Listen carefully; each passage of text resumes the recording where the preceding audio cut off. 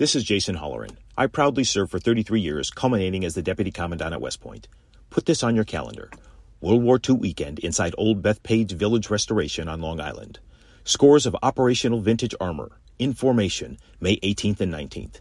Nassau County Executive Bruce Blakeman invites you to join him in saluting America's greatest generation and all those who have worn the uniform in defense of our freedoms. That's May 18th and 19th, presented by the Museum of American Armor. It's the Larry Kudlow Show. Free market prosperity starts here. Now, here's Larry Kudlow. Hello, folks. I'm Larry Kudlow. Welcome to the Larry Kudlow Show. Great to be with you today. Lots to talk about. Republican wave is developing. The cavalry is coming. Inflation's the number one issue. By the way, you can catch us on the Internet. You can live stream us, LarryKudlowShow.com. Run it all across the country, around the world, throughout the solar system. We have a terrific solar system following. It's growing by leaps and bounds. And please, during the week, please don't forget us, Fox Business News. The name of the show is Kudlow. And it plays from 4 to 5 p.m. every day, Monday through Friday. And if by some crazy reason you can't get it live at 4, just text your favorite 9-year-old who will teach you how to DVR the show, and you'll never miss a thing. So I want to begin with a very simple, direct, straight thought. We have, 25 days left until the midterm elections. And my thought here is the number one issue, number one, and frankly it's number 2 and 3, is inflation. We had a very bad inflation report this week. It's the second straight month inflation came in higher. Inflation is actually rising, not falling. It's actually getting worse, not better. And I believe Republicans must keep the Biden inflation as the number one issue in their campaign. Okay? Nothing matters more than inflation. Nothing. Let's make this real simple. You know, I worked for Ronald Reagan many years ago, and he taught us how to make very simple, straightforward policy thoughts and declarations, just a few things. In this case, it is all about inflation. Record high inflation is killing families. It's killing working folks. It's killing take-home pay. It's killing groceries on kitchen tables, and it's killing the economy.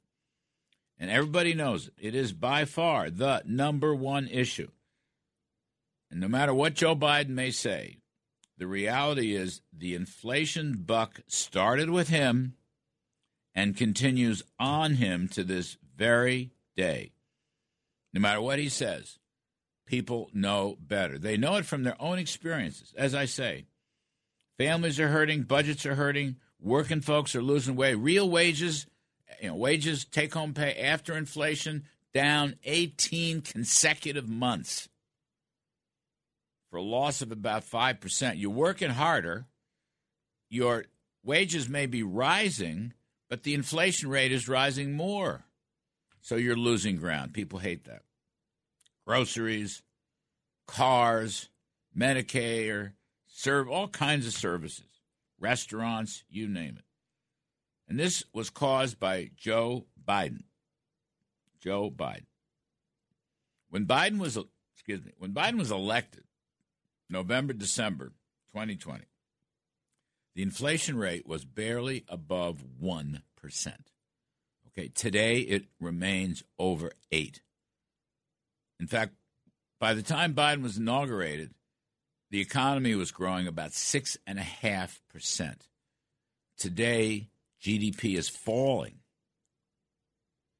We had a lot of lousy retail sales number this week besides the inflation hikes. Biden has mangled this economy because he's a socialist, because of his progressive policies. But the key point here, and every poll shows this. This is what I want to go. Polls are here. The Gallup poll, 59% of Americans are now concerned about inflation. 38% regard it as the number one issue. And I'm going to be honest with you, even though I think crime is a big issue in the cities and across the country, it doesn't come close right now to this inflation. Rasmussen good pollsters, likely voters, 84% say rising prices will be important in their vote. And that includes 77% of Democrats. 60% believe the president's policies are to blame for higher inflation, okay? It is Biden's inflation. The buck stops here on him. He tries to worm out of it, just like he did yesterday, Friday. He said the inflation rate is 2%. No, it's not. It was 2% for 3 months because gas prices fell, which is fine, but, of course, they're still way above where they were. They're just not $5 anymore. They're closer to $4.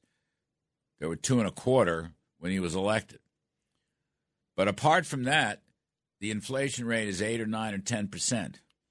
Food prices, 11%. Grocery prices, 13%. Food at home, that kind of thing. So it isn't 2%. Earlier last year, Biden says there was no inflation. Remember that? Then he said it was transitory. Then this past summer, he tried to say it was 0. Then Friday he said it's 2. I mean, he can't figure it out. The reality is inflation is eating into our incomes and our lives, and it is bringing the economy down. Wrecking the housing market, by the way, with a 7% plus 30-year mortgage. Interest rates are rising. The Federal Reserve is tightening. They're late to the party, but it's just causing more pressures. Stocks are falling. Retirement accounts are falling. Savings are falling. This is the number one issue. And I may sound simple-minded, but I want to be simple-minded.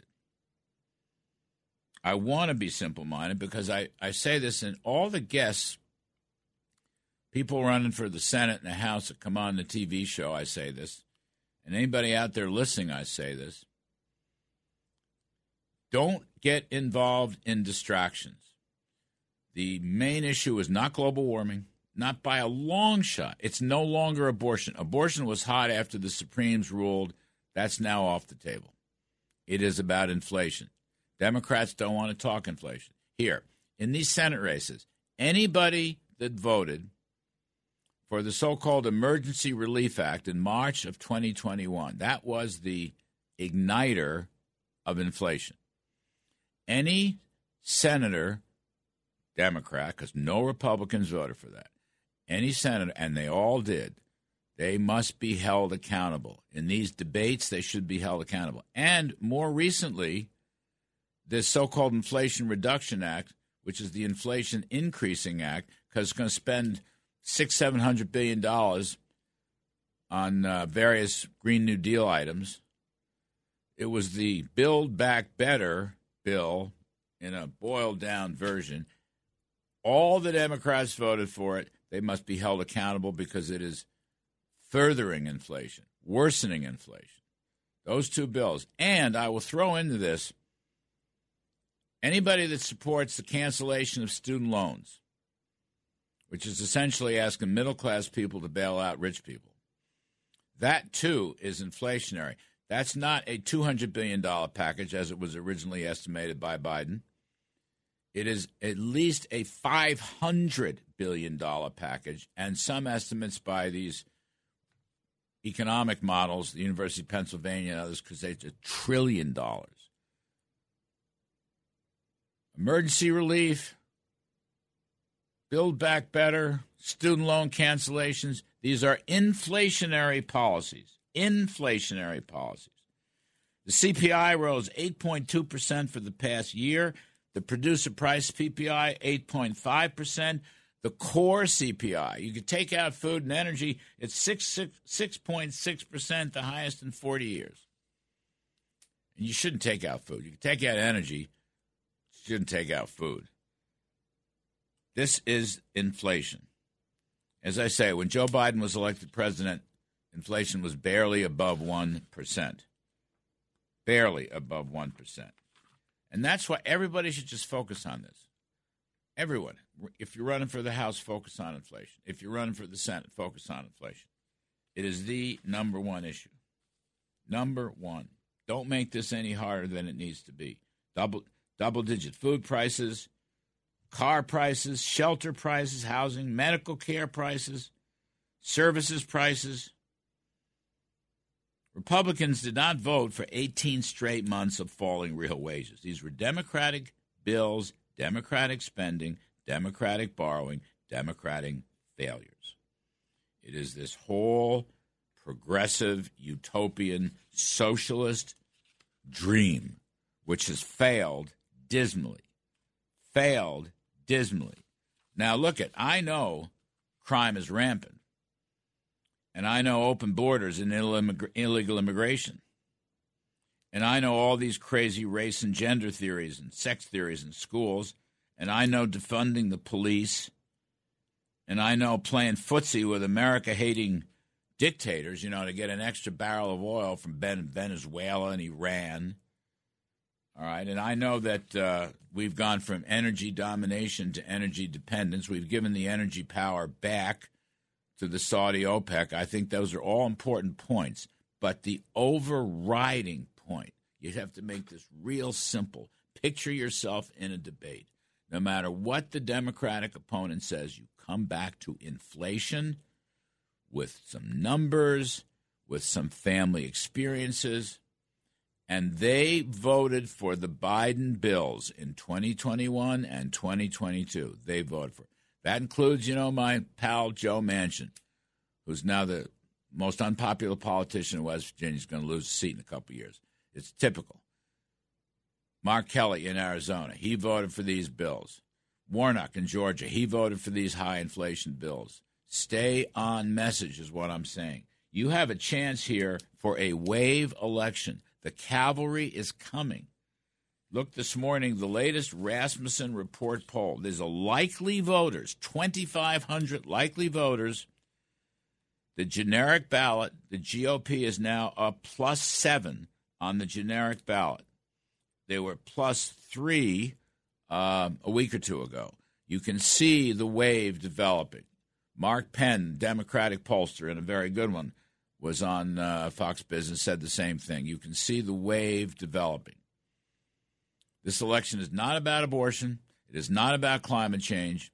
It is about inflation and killing family budgets and killing the economy. What you have to do here is kill inflation. In fact, we can make this a new Bill O'Reilly book, Killing Inflation. That should be his next book. Maybe I'll help him write it. But that is the GOP message. Make it real simple and straight. Do not let up. It is going to give us our country back, that message. It will give us our free market capitalism back, that message. It will give us limited government back, that message. It will give us the tools of regulatory oversight. It will give us the tools to look into the politicalization of the FBI and the Justice Department. It'll give us the tools to close the borders again. It'll give us the tools to help parents regain schools. But to do that, you need to win both houses, House and Senate. And to do that, you have to harp on inflation. It is the number one issue. Right now, nothing else much matters. I'm Larry Kudlow. We'll take a quick break and be right back. Now, back to the Larry Kudlow Show. Welcome back, folks. I'm Larry Kudlow. Great pleasure to be with you. So I just want to hammer on this again. The number one issue is inflation, by far. I don't want to diminish crime. I know crime's a big problem. The border's a big problem. Education's a big problem. Parents' rights a big problem.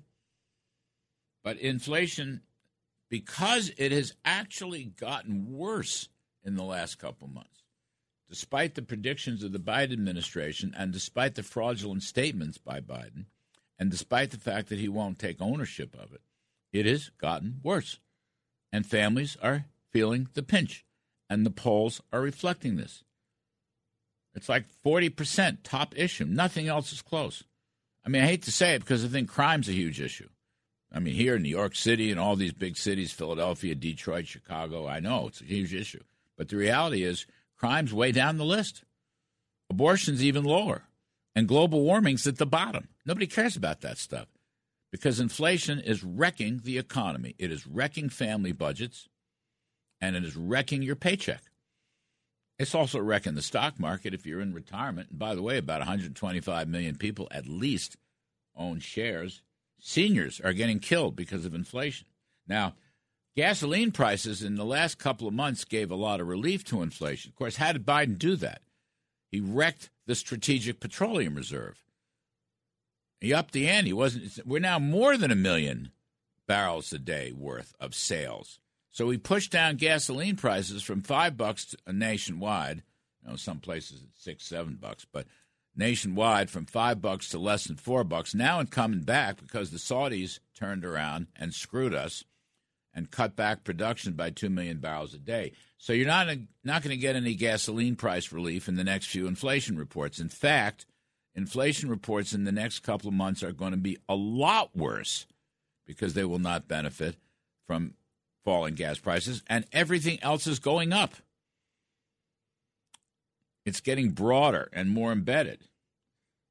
And by the way, just as an aside, part of the inflationism here is because Biden shut down the spigots for fossil fuels. This, this progressive, socialist, climate change, central planning, jamming down our throats something that nobody in their right mind believes that we're going to end fossil fuels in 5 or 10 years. There is no alternative structure. 75 to 80% of our power comes from fossils. How stupid is that policy? But instead of producing now 14 million barrels a day, which is what the estimates were 3-4 years ago, we're producing under 12. So the Saudis can cut back a couple of million barrels a day, and they have us literally over a barrel. We should not have let that happen. Now, that's a matter of economic security, energy security, and national security. But the Bidens, want to blame Saudis. No, blame yourself. You should have opened up the production of fossil fuels. Vladimir Putin invading Ukraine like a madman that he is. All prices go up. The answer is open the spigots. We can produce more. Instead of penalizing our great oil and gas producers, we should be rewarding them, incentivizing them for the sake of our country, for the sake of freedom, and again, for the sake of families and ordinary working folks. These were things Biden never did, and he's going to pay for that. But, Republican politicians running in this election, House, Senate, whatever, have got to keep making the point. It is about the many manifestations of inflation. What is inflation? It's too much money chasing too few goods. You'll hear Art Lafford, most distinguished economist in the country, be on in just a few moments after the quick break. Too much money. Well, the Fed printed too much money. The federal government printed too much money with all these massive spending bills. And while they're doing that, they inhibited, they blocked, they depressed the production of goods. They did it in the energy area. They're attacking businesses left and right. Look what they're trying to do to the gig economy. They don't want these independent contractors. They want to kill the gig economy. It's a perfect example. They raise taxes on businesses. They're regulating businesses more and more heavily with red tape and social justice theories and racial justice requirements and global warming requirements. You follow? Instead of more goods, we're producing fewer goods. Instead of less money, we're producing more money. So now you have more money chasing fewer goods. Guess what? Prices go up. That's called inflation. The dollars in your wallets and your pocketbooks have been devalued by these erroneous, destructive, left-wing, progressive, socialist policies. But it all comes down to fighting inflation. Anybody who voted for those big spending bills has to be held accountable. It is the GOP's best bet. And then you're going to pick up 25, 30 seats in the House, and you're going to pick up 2, 3, 4 seats in the Senate. And then you can start to take back the country and end the socialism and restore free market capitalism. I'm Larry Kudlow. the great Art Laffer on the other side of the break will help us through this and maybe even talk about the catastrophe in Britain. Please, stick around. We'll be right back. From Wall Street to the White House, this is the Larry Kudlow Show. All right, welcome back, folks. I'm Larry Kudlow. Great pleasure to welcome back my dearest friend and mentor, Dr. Arthur Laffer, longtime chair and founder of Laffer Associates, Reagan advisor, top Reagan advisor when we met many, many years ago, and recipient of the Presidential Medal of Freedom from President Donald Trump. Good morning, Arthur. Thank you for helping us. Good morning, Larry. How are you, sir? I'm good. You know, there's two things I want to talk about. One of them is the Biden inflation, which I think is the number one issue in the campaign right now. We're looking at a Republican way. But before we get there, Art, you know, this British story with Liz Truss folding like a cheap dress on what would have been a terrific pro-growth supply-side recovery in Britain. This is a sad tale. I mean, now she's thrown in the towel on I know the top income tax rate, which you were arguing, but she's now thrown in the towel on the corporate tax rate. There's a lot of spending in this thing. The British pound is going to become the British ounce. I mean, this whole story is so depressing, Art Laffer. It is depressing, but it's a false start, Larry. And, false starts happen, and then after a period of time, the real one happens. We've had a bunch of those before Reagan, as you well know, and then all of a sudden Reagan came in, all the stars aligned, and boom, we had the boom of all booms. And, what's happening here, I mean, in Britain is you got a false start. The conservatives are going to take over and become the liberals, the left-wing Labor Party, and then the Labor's going to come in, and then we'll have our true revolution. But don't think Kwasi Kwarteng, who was Chancellor of the Exchequer, don't think that his job was in vain. It's not. It's setting the table for Britain to really make a comeback in the next 4 or 5 years, and it will. Well, that's a good positive look at it, but I'll tell you, she threw him under the bus. I mean, just it's sort of rank politics. It was her policy. She made him the chancellor. He's a smart guy. He believes in supply-side economic growth incentives, and she fires him because all these stupid rich Tory backbenchers and former cabinet members, who they put in there, this guy, he's a real Nothingheimer, is the new chancellor. I mean, I know him. I mean, I love you, Larry. You're just great. Yes, she did do that. She did do that. Nothing. All these guys that went to Eton and whatever these places are, they don't care about working folks or economic growth. They don't. Well, Kwasi went to those too, just so you know. He went to Eton and he went to Oxford. All of that was Kwasi. So he was the good guy in there. He was the supply side. I don't think it's Eton or Oxford that does it. It's the content of character of the individual. I mean, when you look at all of us Yaleys, would you ever expect a Yaley like Dave Gergen and like all these others? Who would expect a Yale to be free market pro-growth? But every now and then you get a Lieberman, you get a Dick Cheney, you get an Art Laffer. I mean, it's not the organizations, it's the idea, and it's the content of character. And unfortunately, she's not a Margaret Thatcher. She's just plain not. And we'll find one, and it'll happen. Boy, I hope you're right. It just is. Oh, I am right on that one, Larry. Believe me, I am. The table is set in Britain for a major economic revolution. Really? And yes, they've had an awful bad performance there. Boris Johnson. I mean, what a silly one he was. Right. I mean, he was just terrible. He was the Richard Nixon, if you will, of Britain's conservatives. And this will come about, and this will change. I think it's going to take a Labor government to do it. And the Labor government will get in, and then it won't last very long. And then we'll get the real one. Remember, it took Jimmy Carter to create Ronald Reagan. And it really did, Larry. In 1976, when Reagan ran and was beaten in the primary by Jerry Ford by just a few votes, just a few, Reagan would not have, had he been won and been elected, he would not have been the person he was. It really did take Jimmy Carter's perfect example of silliness to create what we now remember and live and love as Ronald Reagan. Is the same thing going to apply here? Yes, sir, totally. The year is 1978 in America, and we are living in the first 2 years of Jimmy Carter on steroids. And it is perfect, Larry. It just couldn't be better, to be honest. It really couldn't be better. If you remember, the Democrats controlled the whole system there under Jimmy Carter, and it was just, it's just the perfect stage setting for a revolution. And I'm so pleased with what's happening. I mean, I don't like what they did. I wish the Democrats were Kennedy Democrats, but they're not. But when we take over in 2024, it's going to be a beautiful era, probably even better than Reagan. Oh. Well, I tell you, besides you and Steve Moore and Steve Forbes and a couple others, Joe Biden has done more to revive free market capitalism than anybody I know. Let me ask you about the viewership of your show. I mean, and you, most of all, but Fox in general. Yeah. I mean, you're kicking the slats out of the crib because of the horrible behavior of Joe Biden. He could have done such a different job and become so popular, but nope. He just had to be so anti-Trump, so anti-free market, so anti-everything you and I believe in that it's just set the table for us.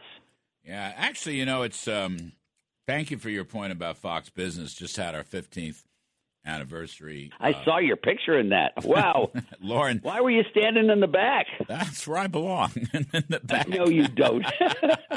By the way, the others are great, too. I mean, you've got the most wonderful team on Fox Business I've ever seen. Yeah, I mean, actually, because it's all free market oriented. I mean, look, FBN covers the news, the good and the bad, and so forth. But the underlying vibration, if you will, is free markets and capitalism, and we are killing the competition. I mean, really are. It's a tremendous thing. Lauren Pedersen's the president of Fox Business, and she encourages this. And I mean, I can tell you, working there, I'm the rookie.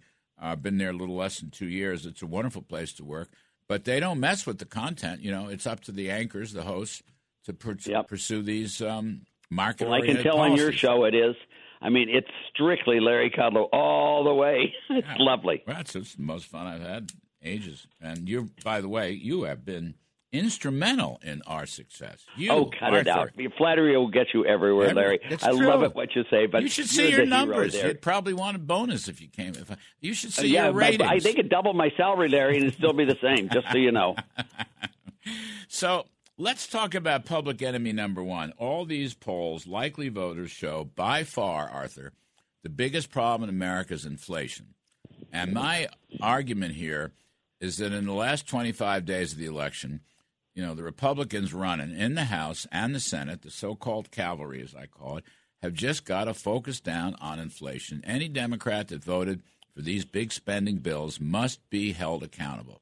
And I think this is the path to victory. I don't want to make it any more complicated, Art, than it needs to be.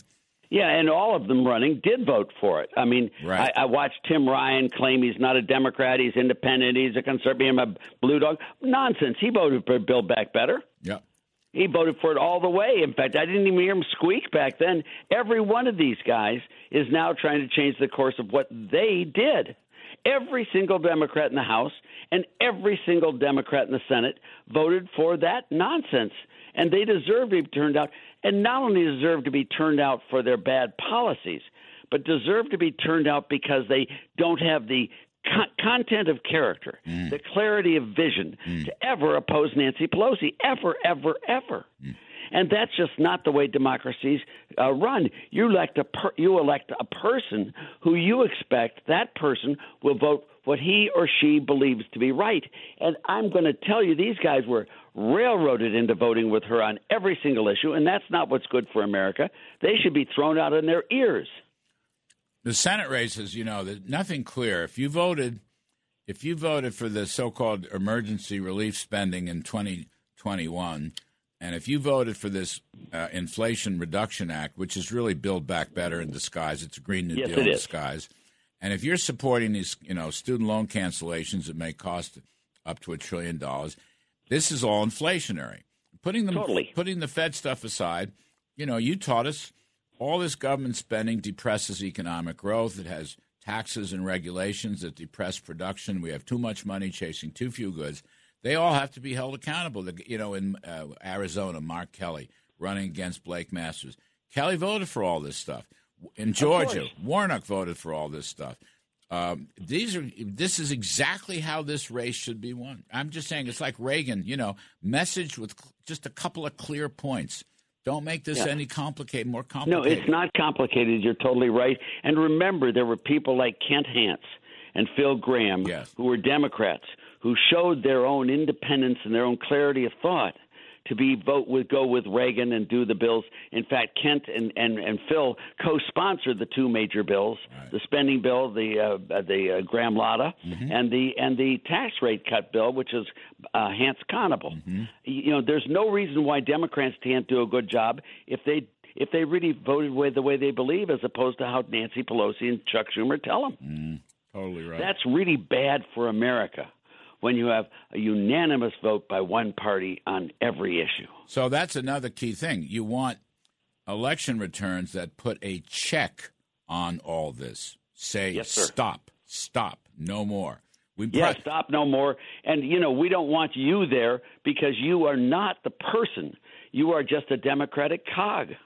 Yeah, that's exactly right. All right, let me take a quick commercial break, and I just need you afterwards for 5 or 6 more minutes. It's a deal. On too much money chasing too few goods and how the hell. Because this inflation story, you predicted this early in the summer, that inflation was not going to go down. It was going to stay bad, and you were exactly right. You're one of the very few people. Well, it doesn't take Nostradamus to predict the obvious. The whole world, Wall Street was saying inflation's peaking. Yeah, I know, but they were saying their own self-interest. No, that's right. They were touting their stuff. You're right. Anyway, folks, we're talking to the great Arthur Laffer, the founder of Supply Side Economics, a recipient of the Presidential Medal of Freedom, my dear friend and mentor. I'm Kudlow. We'll be right back.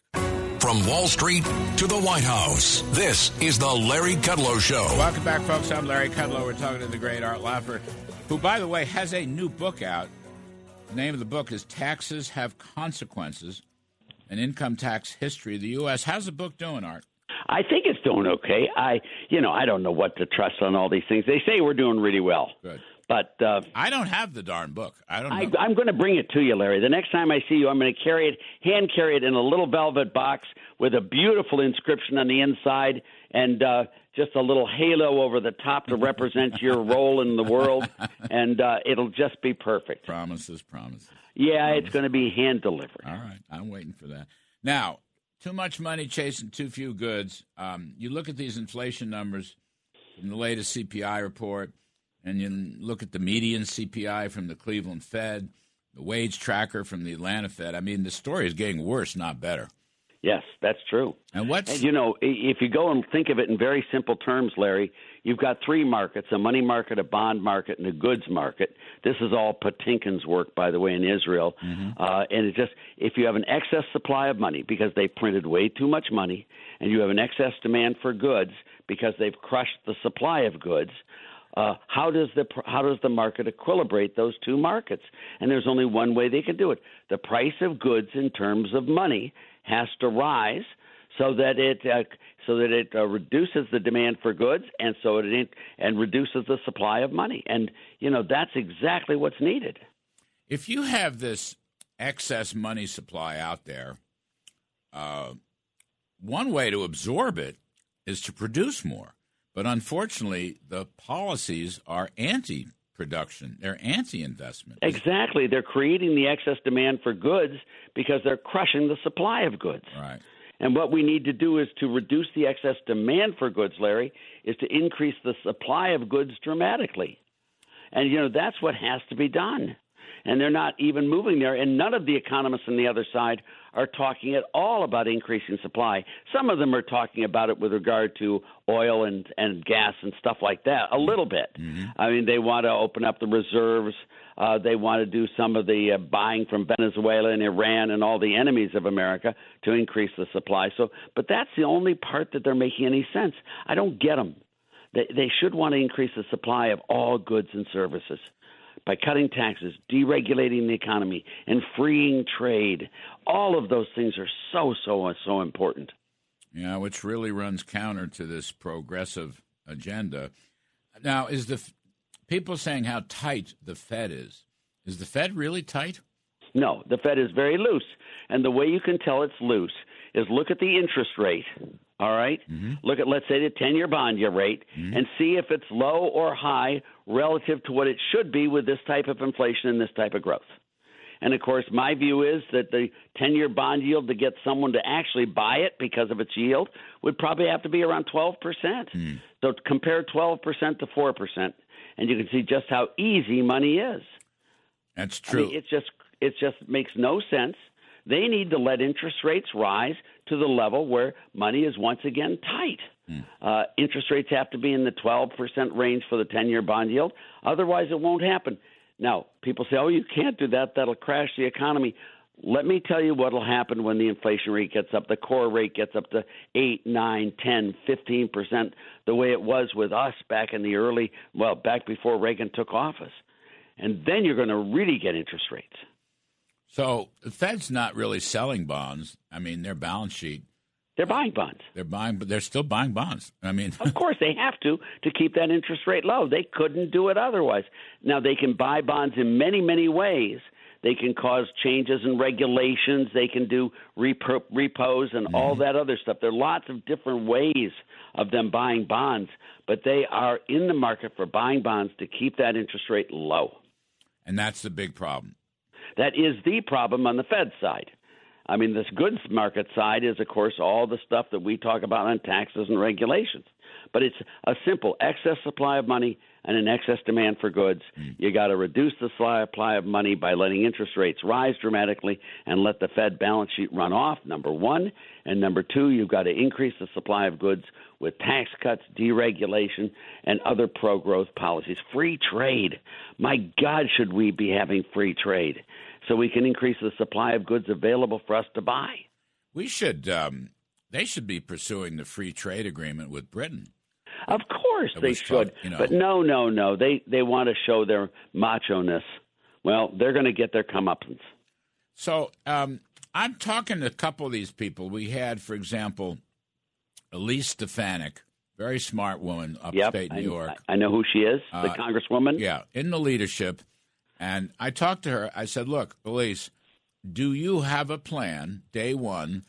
You're going to have the House January 3rd. You elect Kevin McCarthy, who's a good man. You got to have an immediate strategy. And she was pretty good. I mean, in terms of fiscal policy, as you say, creating tax incentives and lower regulations and so forth, it seems like she gets it.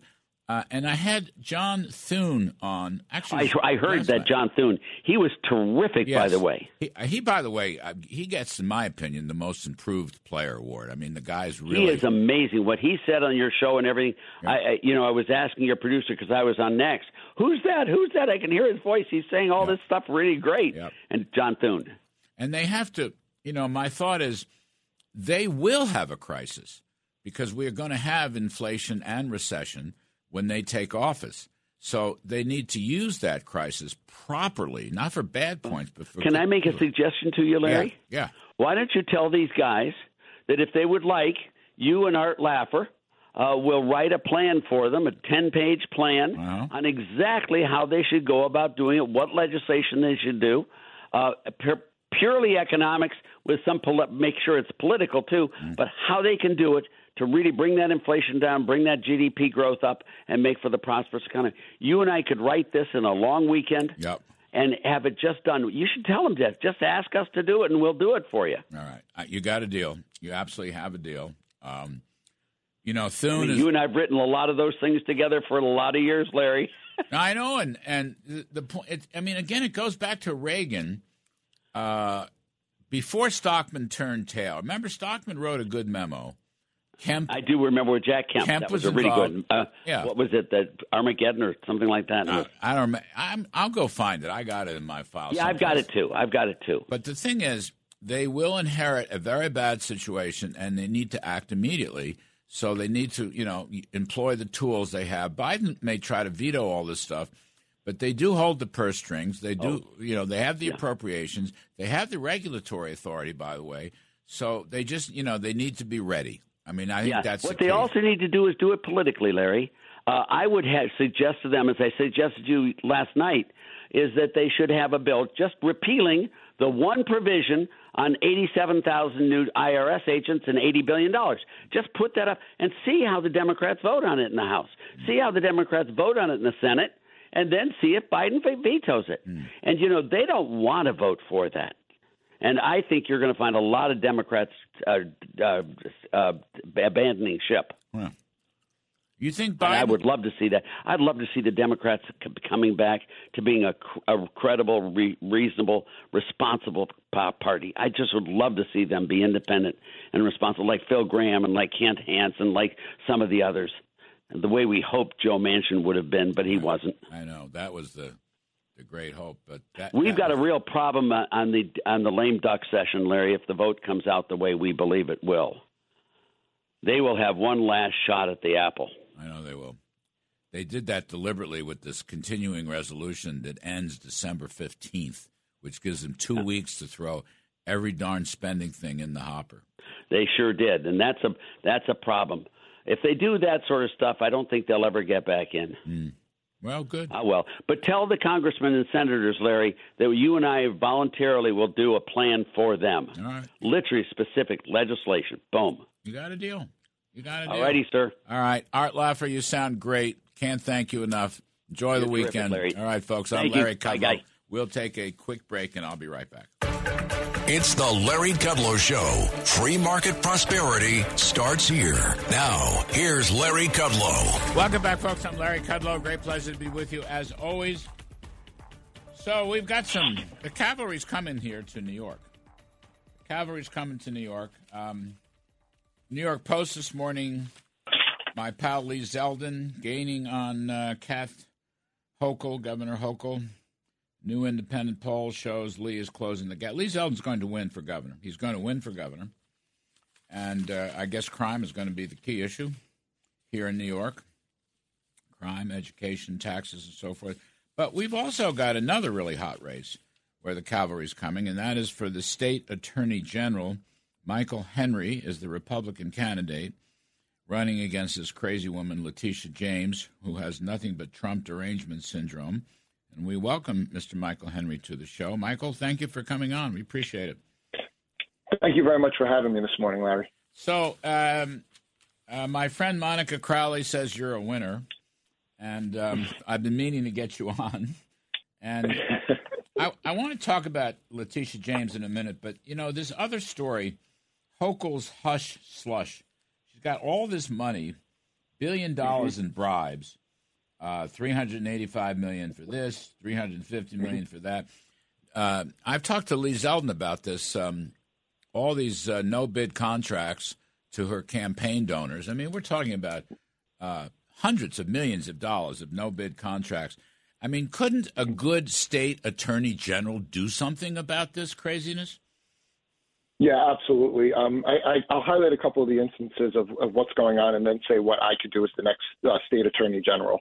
So we've actually called on Letitia James to speak up on these scandals, and she's just really shown no interest in speaking up, really just turning a blind eye. There's two specific instances that are really troubling. The first one is medical answering services. It's this Medicaid transportation company where the owner and his husband donated about $100,000 to both Kathy Hochul and the state Democrat Party. They even held a fundraiser during the bidding process, which appears to be a direct violation of state finance law. But what we also found out is Letitia James has accepted donations from the owner of this company, Russ Maxwell. We called on her to return those donations. She's gone silent. Additionally, when the former Lieutenant Governor, Brian Benjamin, was indicted, she was very silent. And what we came to find out is that she was actually the number one recipient of campaign cash from Gerald Migdal, the man at the center of that pay-to-play scandal. There's also a second scandal that's really gained traction, and it's the one involving digital gadgets. This was a family that gave about $300,000 to Kathy Hochul. There was a $637 million no-bid contract that was awarded to this family for COVID testing kits that was only made possible by the extension of the Emergency Powers Act. And we actually, in the state of New York, paid double the price of what California paid. And additionally, one of the family members actually is now working for the Hochul campaign. And what we're seeing here is the New York State taxpayer is subsidizing her reelection. Now, what could I do as the state attorney general? Number one, we have a public integrity bureau. I could file lawsuits. The second thing I could do is work in conjunction with the comptroller's office to investigate state contracts and the use of taxpayer funds. I could also work in conjunction with the federal government where there's issues, where there might be issues that fall under federal jurisdiction. And then lastly, I want to fix the Charities Bureau because I believe we need to be auditing some of these not-for-profits, specifically in New York City, to see exactly where the money's going, because it doesn't look like it's going to use for the things that they're claiming they're supposed to be providing as far as services. Oh, I mean, look, this is just a corrupt state government, is it not? I mean, isn't that the bottom line? And the Attorney General of the state, Letitia James, has done nothing about it. I mean, in a sense, all right, Hochul is Hochul, and she's corrupt, but the AG should be the watchdog here, representing the people. I want to get to the criminal issues in a minute, but all she does is scream about Donald Trump, who's not on the ballot in New York State. I mean, she wants Trump's bringing a lawsuit against Trump for real estate values, which, by the way, is what I would call victimless something. It's up to the bankers to determine real estate values. But all this other stuff, she does nothing. And she's done nothing on crime. As you say, I looked at your website, putting criminals first, no bail, revolving door for violent and recidivist criminals. Crime rates have risen across the state. You read about it every day in the paper. So here, too, I mean, we have a corrupt government in New York that needs to be replaced. Well, that's part of it. And I'm a political outsider, and what I see is one-party control destroying the state, completely destroying the state. We have a corruption crisis. We have a crime crisis. We have a cost of living crisis that's leading to a mass exodus of our friends and our families. And she stands here silently.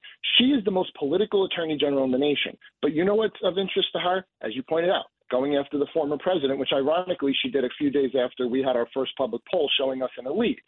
She's more interested in filing lawsuits against Republican-governed states. She's more interested in calling the NRA a terrorist organization and try to having them judicially dissolved in the run-up to the presidential election of 2020 and freezing their assets. And then that portion of the lawsuit was partially dismissed by a Manhattan judge. She was more interested, quite frankly, in taking out the governor of her own party so she could run for governor and actually prejudice the investigation where she claimed that he was engaged in where she implied he was engaged in criminal activity, and she didn't afford him due process. And then, turns out she launches a run for governor that lasted about as long as our interview is going to last. So she has not been focused on the work of the taxpayers of the state of New York. She's been focused on promoting Letitia James. But you know what? When she first ran for city council, she couldn't even get the Democrat endorsement. She had to run on the working family's third-party line to win. So, she's really the original socialist. And even this time around, she's accepted that party's nomination after in 2018 when she was running for attorney general, pretended she wanted no affiliation with them. This year she accepts their nomination. And in their questionnaire, they say you cannot accept police or correctional union support, nor could you revisit any changes to cashless bail. And we've seen a pattern of when corruption's going on, she turns a blind eye to it. She's not focused on the work of the taxpayers of the state of New York. She's focused on political grandstanding. And what's ironic here is, regardless of how many press conferences she holds and how political she is and is always trying to grandstand, she still hasn't responded to a debate invite, and she still hasn't committed to debating me, which is pretty ironic in this whole thing. Yeah, well, that's what Hochul's doing with Lee Zeldin, too. I mean, they don't want to face up to these issues. Now, what would Michael Henry do as a state AG with respect to bail reform and this incredible problem of recidivist criminals, which really is, I mean, every day you read the stories in the newspapers about these incredible criminal acts, and then they're in, and then they're released right away, and they're back on the street, and they're back killing people, okay? What would you do about it, Mike? Sure. Real quick, I'll run through some of the numbers because they're some in the media are trying to portray this as not being the cause of the crime. Look, Letitia James, in 2018, she was a supporter of cashless bail. Recently, she has said she needs to see more data before she'd revisit any changes. And the problem with more data is more data means she needs to see more victims. And one victim is one victim too many. And we have a situation where people are living in fear as criminals are doing whatever they want, whenever they want, wherever they want, because of this no consequence, no fear mentality that's in place. New York City, there's a rise in major crimes in the last year, 36%. Subway homicides Subway homicides are at a 25-year high. As a matter of fact, in the last 3 years, we've had more homicides on the New York City subway than the prior 11 years combined. Hate crimes are at 41%. Transit system crimes at 49.1%. Nassau County has seen a rise of 34% in major crimes. Rochester has a higher murder rate than the city of Chicago. Buffalo's murder rate's been on the rise the last 3 years. Now, what would Michael Henry do? Well, right now as a candidate, I'm actually going to be out in Brooklyn today. I'm working to get people elected to the state legislature that share my opinion that they need to repeal cashless bail. This is not working. If they make amendments to it, it's going to be more convoluted. They have to repeal it, and then if you want to have something in place for these nonviolent offenders, which was how the law was pitched to the general public, a first-time nonviolent offender, misdemeanor crimes, then you make the legislature do their work and put something in place that's going to work and work the right way. The second thing I would do is I would work in conjunction with local district attorneys to make sure they have the resources they need.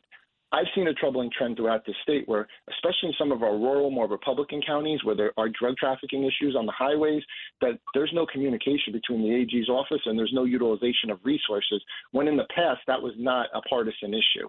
I would also utilize some of the task forces that they have at the AG's office. There's many task force, organized crime, insurance industry, and you could also work in conjunction with federal authorities. And then lastly, I have the power to introduce program bills. And I would introduce program bills to the legislature that would put in common sense policies to get this crime crisis under control. Because crime transcends party affiliation, and it affects everyone. And what's often lost and forgotten in all of this is the victims and their families that'll never see their loved ones again. And we have to get back to common sense policies here in New York, and it's transcending party affiliation in our big cities, in our suburban communities, and our rural areas. Don't you think we ought to have a governor and a state AG that's pro-cops? Just a crazy thought on my part, but I just thought I'd ask you. Well, yeah, I was going to say, look, Letitia James is one of the biggest spewers of anti-police rhetoric. Yep. She's against qualified immunity. During the 2020 riots, she didn't investigate who was behind the riots here in New York City. She investigated the NYPD, and then she sued them. And that really bothers me because I have a ticket mate who's running for lieutenant governor who actually had a kitchen cabinet thrown on her head during those riots when she was serving on the NYPD. She also supports a de-escalation bill that makes it nearly impossible for a police officer to use force during an arrest. And I could tell you, my father was a police officer, and early in his career, he spent 4 weeks in a hospital after saving a baby out of a burning building. The last thing you want is police officers and first responders tasked with making these split-second life-or-death decisions to waste critical seconds overthinking, because they're going to hurt themselves, harm themselves overthinking, or there's the potential of that, and also the people they save. And they should be focused on doing their job and not focused on hoping that some political grandstander is not looking to come for their badge and their pension. And we have seen the pendulum swing. Every neighborhood I go into, Asian American, Bangladeshi, Latino, white, African American, the number one thing I hear is they want their cops back. We want our cops to be able to do their job. And the people on the left have gone way too far with this. And there's a lot of people that want the police in the communities doing what they are trained to do. Well, I think you make a great compliment. You make a great team with Lee Zeldin, who is just the best of the best. He's a good friend of mine. I think you're all going to win. I think the cavalry's coming here to New York State. But this Letitia James, she is the worst. She is just the worst. Yes. I mean, it'd be nice to have a state AG that's, wants to help the safety on the streets instead of helping the criminals who are disrupting this entire place. Anyway, Michael Henry, candidate for New York State Attorney General. You're doing great. Keep up the work. Maybe we'll talk once before the election. Thanks for coming on the show. Thank you very much for having me at michaelhenry4ag.com. There you go. All right, folks, we're going to take a quick break. On the other side of the break, we're going to take a look at what governors around the country are doing to cut taxes. Not this state, not Connecticut, not New Jersey, not California, but there's a whole bunch of red state governors doing a great job. We'll talk to my pal Chris Edwards of the Cato Institute about fiscal policies and what governors ought to be doing to promote jobs and growth. I'm Kudlow. We'll be right back. Now, back to the Larry Kudlow Show. Welcome back, folks. I'm Larry Kudlow. Great to be with you. We bring in my pal Chris Edwards, Director of Taxes at the Cato Institute. and editor of www.downsizinggovernment.org. So, Chris Edwards, we're giving you a second shot. You wouldn't tell us the rankings last week. You flirted with it. But now you're back to tell us. So it's interesting. The top grade of A goes to Kim Reynolds of Iowa, who's really fabulous. She's a friend of mine. And Chris Sununu in New Hampshire, Pete Ricketts in Nebraska, Brad Little in Idaho, and Doug Ducey in Arizona. So they're cutting taxes. Biden wants to raise taxes. They're holding down spending. Biden wants to spend like crazy for more inflation. The contrast couldn't be greater. That's right. There's been a huge wave of tax cutting in the states over the last 2 years.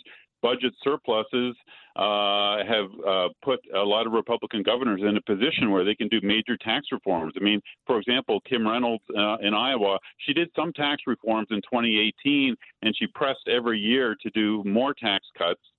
And then when surpluses arose over the last year, that was her opportunity, and she took it, and she's put into place a dramatic tax reform, cutting the income tax rate from 9% down to a 3.9% flat tax. These, the smart governors know, Larry, as you know, that the Americans, particularly high-income Americans, are moving from higher tax states to lower tax states. If you look, for example, at the 25 lowest tax states in the country, 20 of them have substantial and consistent net in-migration. People are leaving places like New York. They're moving to places like Florida. And it's not just warm places. It's also places like South Dakota and New Hampshire that are colder places, but they have very low taxes, and people are consistently moving to those states. Chris Sununu in New Hampshire. I know it's cold in New Hampshire in the winter, but he's a very good governor. I know him, really solid guy. I wish he'd run for the Senate, actually, but maybe that's in the future. He's consistently chopped. New Hampshire doesn't have an individual income tax. It does have business taxes, and he's consistently cut those business taxes. New Hampshire also had a 5% tax on interest and dividends, and he's eliminated that. So he's really doing the correct supply side reforms. And the F's, the bottom of the list, F, let's see, Tim Walz, Minnesota, Tom Wolf, Pennsylvania, Pritzker of Illinois, Whitmer of Michigan, my friend Phil Murphy of New Jersey. He's a good guy, but he's a terrible economist. Kate Brown of Oregon, Gavin Newsom of California, and Jay Inslee of Washington. So they're the crazies. So you can look at this. Let's take New York versus Florida, all right? New York versus Florida. Florida's a low-tax state, although your point on Ron DeSantis could be cutting the corporate tax in Florida. Maybe he'll get around to that. But on spending, for example, we have about the same population, but New York spends vastly more. Why is this? I think it's fascinating, and I wish residents of New York would wake up. I've looked at the detailed census data. Florida now has slightly more residents than New York State, as you may know. I think 21 million to 20 million. But if you look at census data, New York State and local governments spend 88% more than governments in Florida. And it's not just because New York is a high-cost place. If you look at the actual number of government workers, New York State has 38% more government workers in Florida, and it's on the school bureaucracy is bigger, the welfare bureaucracy is bigger, the highway bureaucracy is bigger. Across the board, there is massive bloat in the New York government. Partly it's because, New York, most of the workforce is unionized. The government workforce in Florida, it's not. But, I really wish New York residents would wake up and demand, value for money for the high taxes they're paying. Well, that's the thing. So they're spending all this welfare. In fact, there's fewer people, more welfare. I'm just calling it all welfare. But the tax burdens are enormous. So I think, Chris, you make the case that money that's being spent on all this welfare stuff, and I'm going to just guess that there's no workfare or work requirements for able-bodied people. I'm just going to guess that. But, you have to dangle. The tax cut would be the reward for a sharp spending cut, Penn. No, that's exactly right. There's, because states have to balance their budgets. I mean, I think a reform-minded governor in New York could say, hey, look, we're going to cut out some of this bloat, but the reward will be everyone gets, across-the-board income tax cut or something like that. Yeah, man, look, think of it this way. What Reagan said, the best welfare program is a good-paying job. So if you promote tax incentives to build new businesses, create new jobs, that's the welfare program that you want. Not just spending, just cut taxes and let the private sector generate the best-paying jobs. People will be better off. Everybody will be better off. Absolutely. I'm really, New York makes me sad. I drive through New York a lot, and outside of Manhattan and Albany, people are leaving. The Syracuse and Buffalo and Binghamton. It's really sad. Those cities should be thriving. They're centrally located. It's a beautiful state. I think state policymakers are really doing a disservice, especially to those the parts of New York that are outside where all the elite live in Manhattan, frankly. I'll give you one really startling comparison, New York versus Florida. New York's K-12 schools have 470,000 employees. Florida schools have 360,000 employees, a lot less. Wow. But Florida schools do better in all these state comparison rankings of the schools. So New Yorkers are paying more. They're getting lower value. Yes, sir. Well, Lee Zeldin's going to fix that as governor. Chris Edwards of Cato, thank you, buddy. Appreciate it very much. Folks, we're going to take a quick break. On the other side of the break, we're going to talk about the New Testament and capitalism with Robert Sirko. Hi, it's Ernie Anastas. Your thoughts can affect how you feel, and how you feel can impact your thoughts. Addressing your mind and body connection is the key to improving your overall wellness. Bergen New Bridge Medical Center is the largest hospital in New Jersey, providing comprehensive, equitable, compassionate, and high-quality emergency inpatient and outpatient medical care, plus mental health services and substance use disorder treatment. The Bergen New Bridge team can address your total health needs in one convenient location. Call 201-225-7130 for an appointment or newbridgehealth.org. From Wall Street to the White House, this is the Larry Kudlow Show. Welcome back, folks. I'm Larry Kudlow. So we're going to talk to Reverend Robert Sirko, Father Sirko, who was a Roman Catholic priest. He's co-founder of the Free Market-Oriented Acton Institute. He's an old friend of mine, and he has a new book out called The Economics of the Parables. God, I love that. The New Testament Parables. I hope the economics of the parables are good. Father Sirko, first of all, thank you for coming on. It's been a while. I just want to, before we dig into your book, we're living in a period right now where these secular progressives and socialists basically hate God and hate religion and want all of it out of our lives, schools, churches, whatever. Their God is the state. Their God is government. Their God is central planning. And it seems to me, Father Sirko, that is a big, big, big problem for the soul of this country. It's an enormous challenge and a great change in our culture in many respects. I mean, the young people, especially, all the polling indicate not just that they don't believe in God, but that they have disaffiliated from religious institutions. So I think it bespeaks a certain skepticism on the part of institutions generally and religious institutions in particular. Yeah, I mean, there's a battle for the soul of this country. And the Judeo-Christian heritage has always been so important, to the American idea and the American ideal. And the inspiration behind our institutions, really. The division of power, the very idea that the state is not God, comes from the Judeo-Christian culture, comes from the Old Testament and the New Testament. And to lose that kind of concentrates all power and authority in the political apparatus. That's very dangerous. So, Father Sirko, when I go to Mass tonight in my little parish in Connecticut, can I rest assured that Lord Jesus is really a supply-sider? I think he What are the parables? Tell us about your parables. Well, economics only comes into existence because of scarcity. So, of course, God can't be considered an economist because he lives in eternity. He lives. If things weren't scarce, we wouldn't have economics, right? But because we live in this real world where things are scarce, when Jesus tells the stories of the parables, he uses examples that have economic implications, even if that's not the goal of the parable. And what I did here was just take 13 parables, the more obvious ones that have economic dimensions to them, like the prodigal son, which is largely a discussion of inheritance dispute, or the parable of the Good Samaritan, which is the antithesis of the welfare state, even if some religious leaders use it as an example of and a model for the welfare state. What about Matthew 25?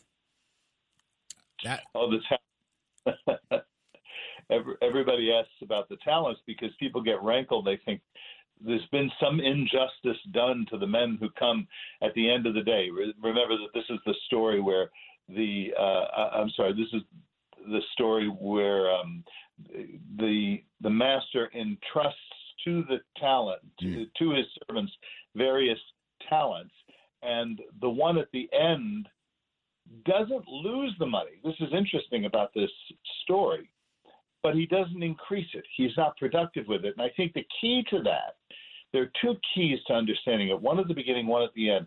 The first is that the master gives to each according to his ability. That's what the scripture says. So these men could do what the master hoped they would do. They could be productive. They had the capacity to do it. But at the end, we see the one who has only the one talent he'd hidden says to the master, I knew you were a cruel man, gathering where you have not scattered, and basically exploiting the work of others. Who does that sound like to you? I mean, that's modern day socialism. Right. Exactly.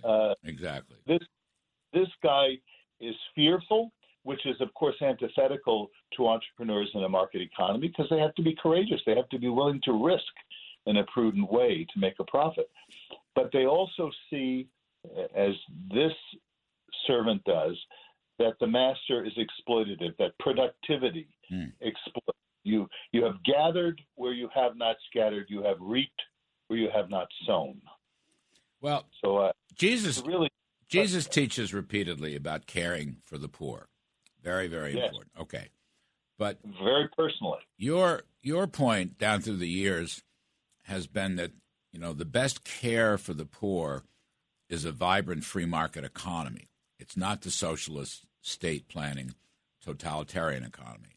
And I think to some extent, Father, that's a thought that needs to be reborn, reinvigorated, if you will. I mean, we want to care for the poor. We want to care for the least among us. What you do for the least among us, you do for me. But there are ways, socialism won't deliver the goods. Free market capitalism will. When I think of you and I think of the work of the Acton Institute, that's kind of what I think about, that you're saying freedom, free markets will do for the poor what the state and communism will not. Right. There are actually two messages, and that's one of them. So when we talk about poverty, we're talking about productivity, because the antithesis of poverty is abundance, right? And so we have to find some mechanism. It's not just enough to wish that the poor had bread. You have to know how to make a bakery, how to build a bakery. So that's the one thing. On the level of material sustenance, a free economy is more productive, and therefore people rise. But there's a second part that's very important, and that is that the political apparatus, the welfare state, the bureaucracies, actually distance us from the poor, so that in a free society, when people give to the poor, when they are inspired to give to the poor, it's not just the poor that benefit from that. It's also the person who's giving, because there's a relationship that is established at some level. And in this sense, people mistake Christianity for socialism, because I can't tell you, Larry, how many times people will say to me, well, isn't Christianity socialist because it teaches us to be generous and to share our wealth? And the answer I've come up with, I found it in Winston Churchill. He said, the socialism of the early Christians said that all that I have is yours. Socialism of today says all that you have is mine. It's mine.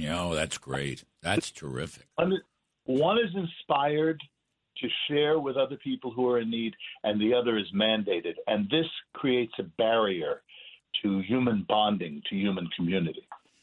Do the parables also, another point here, current society, current culture is very difficult, very hostile, very aggressive, very punishing, attacking, personal attacks and so forth. It just seems to me that the teachings of Christ in the parables and elsewhere throughout the New Testament teaches relationships and civility and respect. And these are things that I fear, our great country is losing, at least at the moment, at least temporarily. I think we today, for a variety of reasons, both technological and political, are disrespecting people we disagree with. Right. It's one thing to say you and I disagree. Larry, this may come as a great shock, but I'm sure if we sat down long enough, we'd find some things we don't agree on. Possibly. But does that have to dissolve friendship? Does that have to dissolve personal respect for one another? I long for those days of Bill Buckley and the firing line where he could have all kinds of people on the program and yet be genial and winsome in his discussions and debates with them. That's gone. That's exactly what I was thinking about. Look, Bill and Pat Buckley were very dear friends of myself and my saintly wife, Judy. I was honored a week or two ago with the William F. Buckley Prize. We did it at the Reagan Library. And when I spoke, Father Sirico, I spoke about how beautifully he handled himself with civility, with humor, with self-deprecating humor. And that's a lesson for all of us to learn or relearn in these harsher times, I'll call them. And I think, you're the expert on the New Testament. I'm not. I'm a little poor sinner myself, but I do go to church. And, I think Jesus teaches that. I think that's part of his message, and it's you can find it in the Sermon on the Mount, and that's something we should all think about. The secret of the gospel is that it inspires us to go beyond ourselves. It calls us to a higher vision of the dignity of human life, the recognition that each person, even, or maybe I should say especially the sinner, is beloved by God and is sought because of the great value of their immortal soul. So, Father, Reverend Robert Sirico, the name of the book is The Economics of the Parable. When I go to Mass tonight, I'm going to think about Jesus as a supply sider. And, folks, go out and buy the book. It's going to be terrific stuff. I've known Robert Sirico for many years. Thank you, Father. We appreciate it very much. Give the book to your preacher. Will do. All right, folks, we're going to take a quick break. And on the other side of the break, we're going to talk to my friend Andy McCarthy, the smartest former prosecutor. What is going on with the FBI? The FBI right now looks like the worst political weapon. J. Edgar Hoover's times are back. This is not a good story, and the FBI has got to be put on trial and re-regulated. Anyway, Andrew McCarthy coming up. I'm Larry Kudlow. Stick around. We'll be right back. Now, back to the Larry Kudlow Show. All right, welcome back, folks. I'm Larry Kudlow. We're bringing in my great friend Andrew McCarthy. Andy McCarthy, former district U.S. attorney for the Southern District of New York, contributing editor of National Review, Fox News contributor. Let's see, his latest book is called The Ball of Collusion, The Plot to Rig an Election and Destroy a Presidency. Andy McCarthy, welcome back. I wanted to talk to you about this op-ed piece you ran, Utter Proof, the FBI framed Trump and shielded Hunter Biden. And, some of the facts in this that keep coming out, I guess from Durham and other sources, the Durham stuff and other sources. At one point, it sounds to me like the FBI was going to bribe this jerk, Christopher Steele, with $1 million if he could come up with proof of some of these crazy anti-Trump claims regarding Russia and peccadillos in Moscow. And even he couldn't get it done then. But the point is, what is the FBI doing? And as we look at this more generally, and I think you're going to get a Republican Congress, Andy, don't we have to just put the FBI on trial here, or at least begin to re-regulate it and make some important changes from the top on down? Yeah, I really think so, Larry. I also think, though, that my hat's off to John Durham, the special counsel who's trying this case that's ongoing now, because I think, he's got a powerful incentive in his case to try to conceal some of this misconduct. And what he's instead done is been kind of an agent of sunshine here. It's, he's laying out all of these details about the FBI in a very transparent way, even though it's not going to help him make his case. It's probably going to infuriate the jury at the FBI. But, you're quite right. The FBI is right now a very troubled institution. I have some ideas about why I think that is, but whether I'm right or wrong about those, it's obvious that they need a checkup, and it's got to be done by Congress. It's got to be out in the open, and it's got to be aggressive. Boy, we need we really need a top-flight federal law enforcement agency that the country can rely on and trust. And right now, they've lost that. Yeah, I mean, these are the G-men. You're supposed to, make us safe and solve these crimes. Why not make Durham the director of the FBI? Yeah, well, I wouldn't hold my breath waiting for Biden to make Durham the FBI. But I'll say this, Larry. It is not unusual for the federal government and the intelligence agencies to pay informants for information, which they often have to get at great risk to themselves. So it's these kind of arrangements are not unprecedented. The thing is, the FISA court, in order to get a warrant to monitor somebody, because it's all classified, because there's never any discovery that's given to the defense or anything like that, like happens in the criminal system, they have a higher obligation, the Bureau and the Justice Department do, when they go to the FISA court, to make sure the information they give the judges is verified before they give it to them. So the real problem, I think, with offering this guy Steele $1 million is that's tantamount to saying you've made a lot of allegations here, but you haven't proved anything. And what we need you to do is prove it. And it turned out he couldn't prove it, and they never had to pay the money, but they took the information to the court anyway. So if you're offering to pay for it, you're basically confessing that it's not corroborated, and federal law requires them to verify the information before they go to the FISA court, which they did not once, not twice, not 3 times, but 4 times, including like 7 or 8 months into Trump's presidency. So you write on this point, not only did the FBI fail to disclose to the Justice Department and the court, I think you mean the FISA court here, that this Danchenko, who was the other agent involved, had contradicted Steele's claims. The Bureau told the court it had interviewed Danchenko to further corroborate Steele's reporting, which actually had never been corroborated. In so doing, the Bureau elaborated it found Danchenko to be truthful and cooperative. But the fact remains Steele's claims were sheer nonsense. Now, this is crazy stuff, but this is the FBI campaigning against Donald Trump. All right, I'm going to look at it. I'm not talking presidential politics, 2024, anything like that. I'm going back to whenever this was, 2016, 2017, and so forth. That's what they're doing.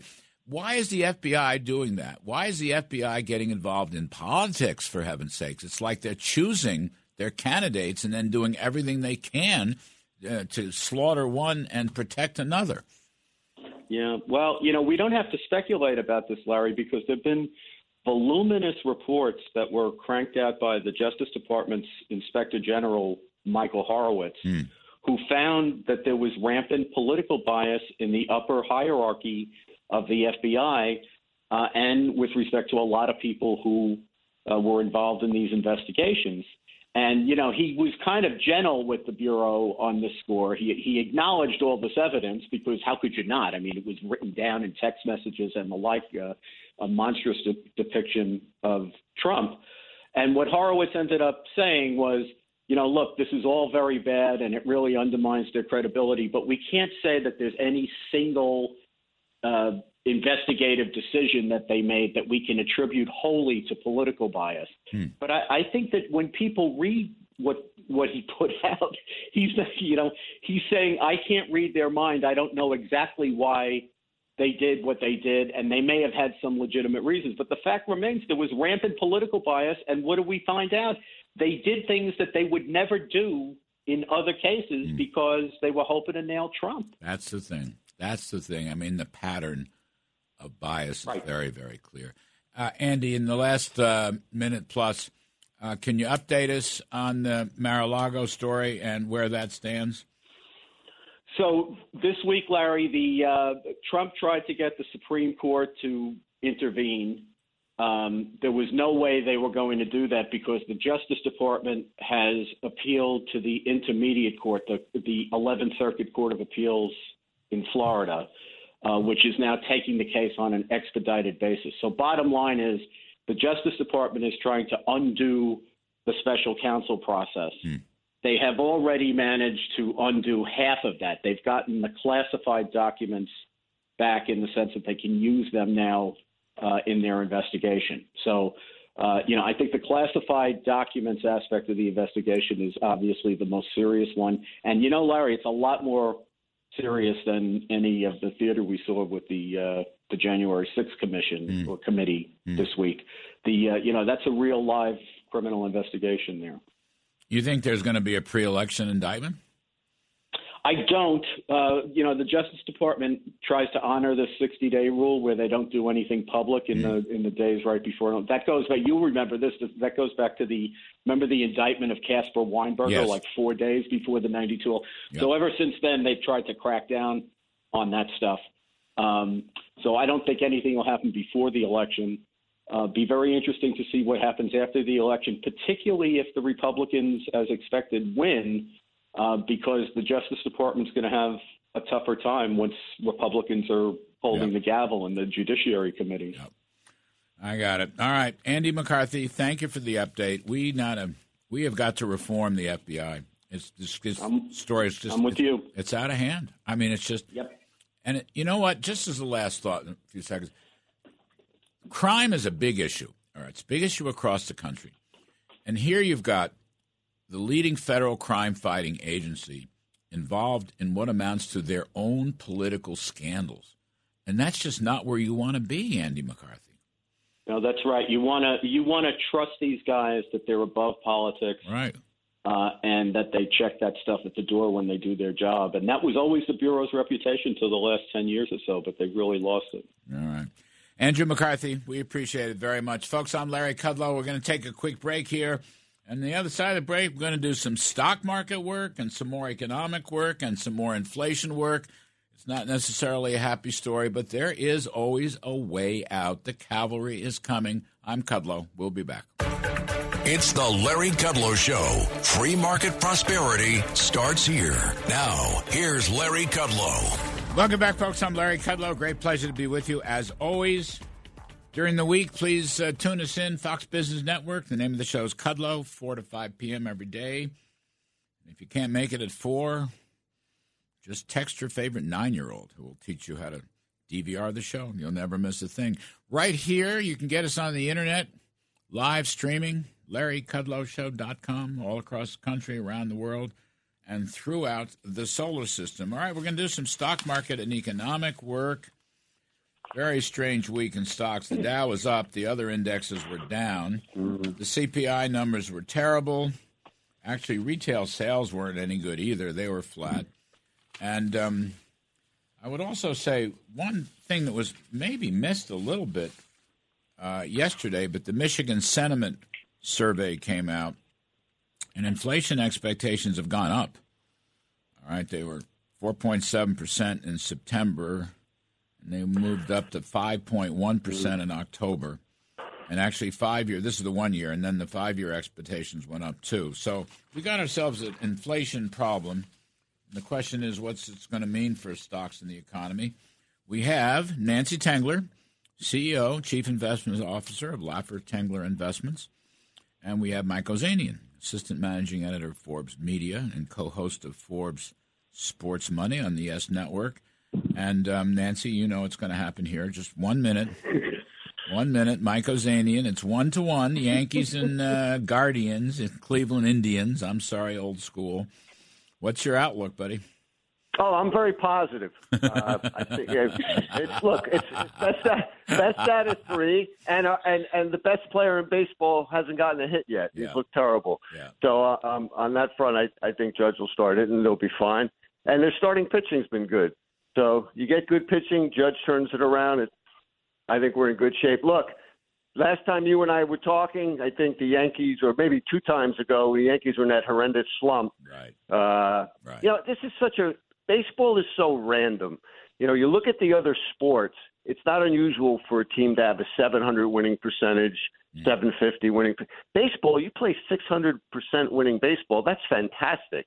These games look at the Padres ahead of the Dodgers, 2-1. I love that. You know, it's short series, very random, but our pitching's good, so I'm very confident, and I think Judge turns it around. Judge will unwind. I mean, he had a pressure cooker there the last month, and he'll unwind. Oh. I think you're right about that. Nancy, I want to go to you. I had the great Art Laffer on at the top of the show, and we're talking about the inflation problem. And Art made, some very important points, but the Fed is still too loose, even though rates have gone up. There's a lot of excess money sloshing around. Their balance sheet has not wound down very much at all.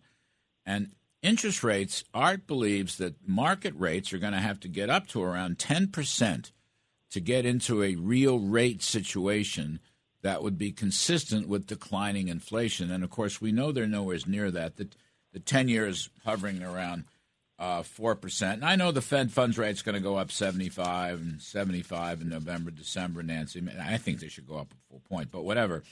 Art really feels if the Fed unlocked rates, stopped trying to control the bond market, they would adjust upward, and that would get us back on a real path towards lower inflation and, getting back to that 2% inflation target. What you think about all that, Nancy Tengler? I heard the interview, Larry. Thank you. And but before I answer, I want to ease your soul on the question of whether or not Jesus was a supply sider. Yes. I've got a verse from Ecclesiastes 10:2. It says, "A wise man's heart directs him toward the right, but the foolish man's heart directs him toward the left." Oh, God, that's fabulous. I'll leave it there. That's fabulous. Can you text me that or something? I will. Or email me or whatever. I love that. I'm going to call my favorite 9-year-old and have them text it to you. Yeah. I love it. So I also love being on with Mike. Hello, Mike. Hi, Nancy. I think we talked about this about a year and a half ago when I was on your radio show, actually. And Jeremy Siegel, who is a big M2 focused fan as it relates to inflation, had produced a chart that showed the spread between inflation and M2 growth was at a 150-year peak. And so in his view, we had to get 20% inflation no matter what over some period of time. And I think I at the time sent you the chart, but I can also resend it. It's just fascinating. And then you've got, Fed Governor Mester saying, well, I don't really think M2 has any impact on inflation. So there's a lot of people that are making decisions that maybe don't necessarily understand how the markets work. And so I'll leave it at that because I've been very critical of the Fed. But I don't know if we have to get to 10%, Larry, but I think, the Fed is now talking about being front-end loading the rate hikes. But indeed, that is exactly the opposite of what they've done. And so they've waited too long. And that's one of the troubling things because this inflation is getting stickier and it will remain persistent. We're going to see oil prices rise again. And that's going to keep inflation at high levels. We think we hit peak in June, but it's still going to be high. And so I think Art's right that we need to see higher rates and we need to see them move forward on quantitative tightening. It's increasing the volatility in the bond market, but I think at the moment, we have enough liquidity, and they just need to stop talking. and just get about their business, because the markets are roiled because they've been wrong at every turning point starting in October of 2018. So what you've got in the short term is the algos just driving market volatility too high, and it's difficult for many people who are sitting on the sidelines with 401ks. It's not the rich people that are getting hurt, as we always know. It's the folks who work for a living, and that's why I think this needs to get done sooner rather than later. Yeah, I'm with you. Mike Ozanian, the oddest thing was the CPI report comes out, and it was a lousy report. By the way, I just want to insert, if you follow the Cleveland Fed nowcast inflation indicator, they're looking for a CPI in November that will be 0.8 for the month. And I suspect, I don't know exactly, but I suspect that's because gasoline prices stopped falling. I think that's probably going to be part of it. But in any case, Mike, you had this bizarre CPI comes out, it's a bad number, the market goes down 500, but then it comes back 800 on the day with this gigantic. So it's like unprecedented volatility, and I'm not sure I know how to read that, because I would not have bought the stock market, certainly on the basis of that CPI information. Maybe there's other stuff, although I couldn't find it. But this volatility just strikes me as getting worse. Yeah, I agree. I couldn't find anything either. The only thing I would say is there's been a few instances like that over the past several months where there's been an inflation report or a jobs report that you would have thought would have sent the market in one direction, and it went in another direction. But on the macro sense, there's nothing positive. You got real retail sales down 4 in the last 5 month quarters. You've got the other thing that I looked at when I was trying to figure out why the market went up was credit spreads actually widened. So you've got widening credit spreads. Now that would have sent an alarm to me on the negative side in terms of corporate earnings, but apparently it didn't. But that's the reality; it's widened. And productivity, and I, like Nancy, I cheated a little bit and listened to Art too, because I love listening to what he has to say. So, Art made the great point about the necessity of productivity increasing and what that would do to be able to pick up some of the excess money supply. But productivity has been down for the last 5 quarters. You've got nothing good there. And you touched on the Michigan sentiment, which I look at too. But I really also like to focus on small businesses. And the small business indicators are terrible. Ed Yardeni, who I like to follow, summed it up this way. He said, small businesses have never been as depressed. So, I don't see it. And then you look outside of the U.S. and you've got big problems in China in the real estate area and default on loans. I love to be an optimist. I just don't see really anything on a macro sense here or abroad being positive about. Yeah, I agree. It's a tough situation. I don't think it's going to last forever because I do think the elections are going to be quite favorable, and I do think a lot of new policies, or at least reversal of bad policies, will come. But it's not going to be easy. I had Senator Thune on, who's done a great job, in my opinion, particularly in recent years. Solid conservative, free market guy. But the GOP can take the Congress, both the House and the Senate. They will take the gavels around, January 3rd, I think. But they're going to be in a crisis mode, with essentially a high inflation recession. I mean, and they're going to have to move fast. I mean, Art, Nancy, Art was trying to think. We were both trying to think of the famous Kemp Stockman memo. It was actually the Dunkirk memo. It came to me. Came to me later. I'm old and infirm, but it did come to me. The Dunkirk memo. But they're going to need something like that. Art wants us to pen something for them, give them a draft. But the point is, they're going to have a very bad situation, the Republicans, and they're going to have to, move fast and decisively on key issues, particularly spending and regulating and energy. Yeah, I think energy is. I mean, if they solve energy, a lot of this will take care of itself, in my view. I mean, I thought the opinion piece by Mohammed Aliyah, I don't know how to say it exactly. El-Arian. No, it's Aliyah Haya. He's a fellow at Harvard. He wrote a great piece on energy and how the Biden administration is scapegoating. And what scapegoating does is it denies and poisons the democratic process. And his final close was, if America wants to prevent another shock in world energy markets, it should begin producing more oil. It really is that simple. And we went from energy independent in your administration. That's what I call it. You call them the Bidens. I call the Trump administration your administration. Okay.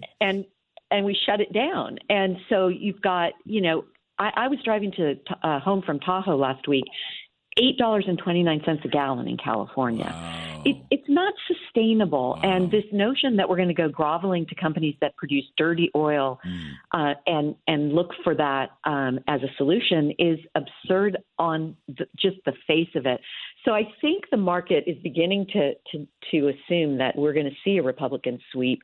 And I'm looking at some of Stan Clifton's portfolios. Yeah. And I think that will be a positive catalyst for the market. But like Mike, I feel like I'm living the 70s all over again without bell bottoms.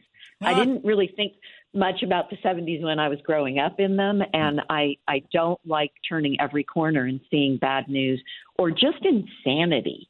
And so I'm hopeful that the administration will be put in check and we'll have divided government, and then our friends in Congress, that they will move quickly. I think you should pen something with Dr. Laffer. All right, let's take a quick break. Nancy Tengler, CEO and Chief Investment Officer, Laffer Tengler Investments, Mike Ozanian, Forbes Media, and Sports Money on Yes Network. I'm Kudlow. We'll be right back with much more. Now, back to the Larry Kudlow Show. Welcome back, folks.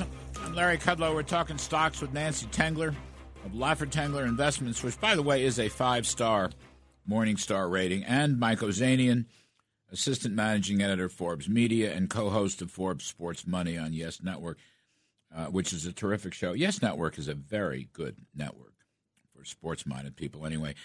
Mike, begin with you. In this difficult situation, what does an investor do to be safe and or positioned for the future that might be a better future? How do you see this?